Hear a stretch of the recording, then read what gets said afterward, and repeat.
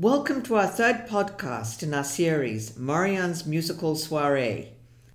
This episode is entitled Frédéric Chopin's Waltz, L'Adieu. I am your host, Jane Knox, and I would like to introduce the pianist, Marianne Kipora. Thank you, Jane. Yes, this famous waltz in A-flat Opus 69 No. 1 is accompanied by an equally famous story. It is the story of a childhood acquaintance in Chopin's native Poland, of a young lady named Maria Wodzinska, and of course her family.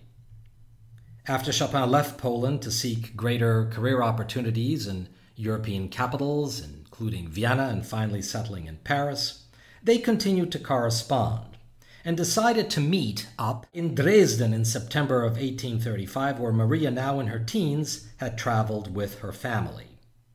Turns out the early childhood infatuation blossomed into serious intentions on the part of Chopin, and it was the first time, apparently, that Frédéric Chopin ever asked anyone for their hand in marriage, and it was to Maria. Her family, however, would reject his intentions owing to what they unfairly considered to be not only his fast lifestyle of parties and late nights in Paris, but more frankly the uncertainties of a life with an aspiring composer, and his health was frail. He was, as we know, struggling with an ongoing tubercular condition. Nevertheless, Frédéric gave this waltz to her in 1835. It was published posthumously by his copyist and personal assistant Julien Fontana, a subject that was covered more extensively in the second episode of our podcasts. Today, there are basically two versions of this waltz. One is the copy which Frédéric gave to Maria and has become known as the Eigenschrift or Urtext. The second version appeared by Fontana.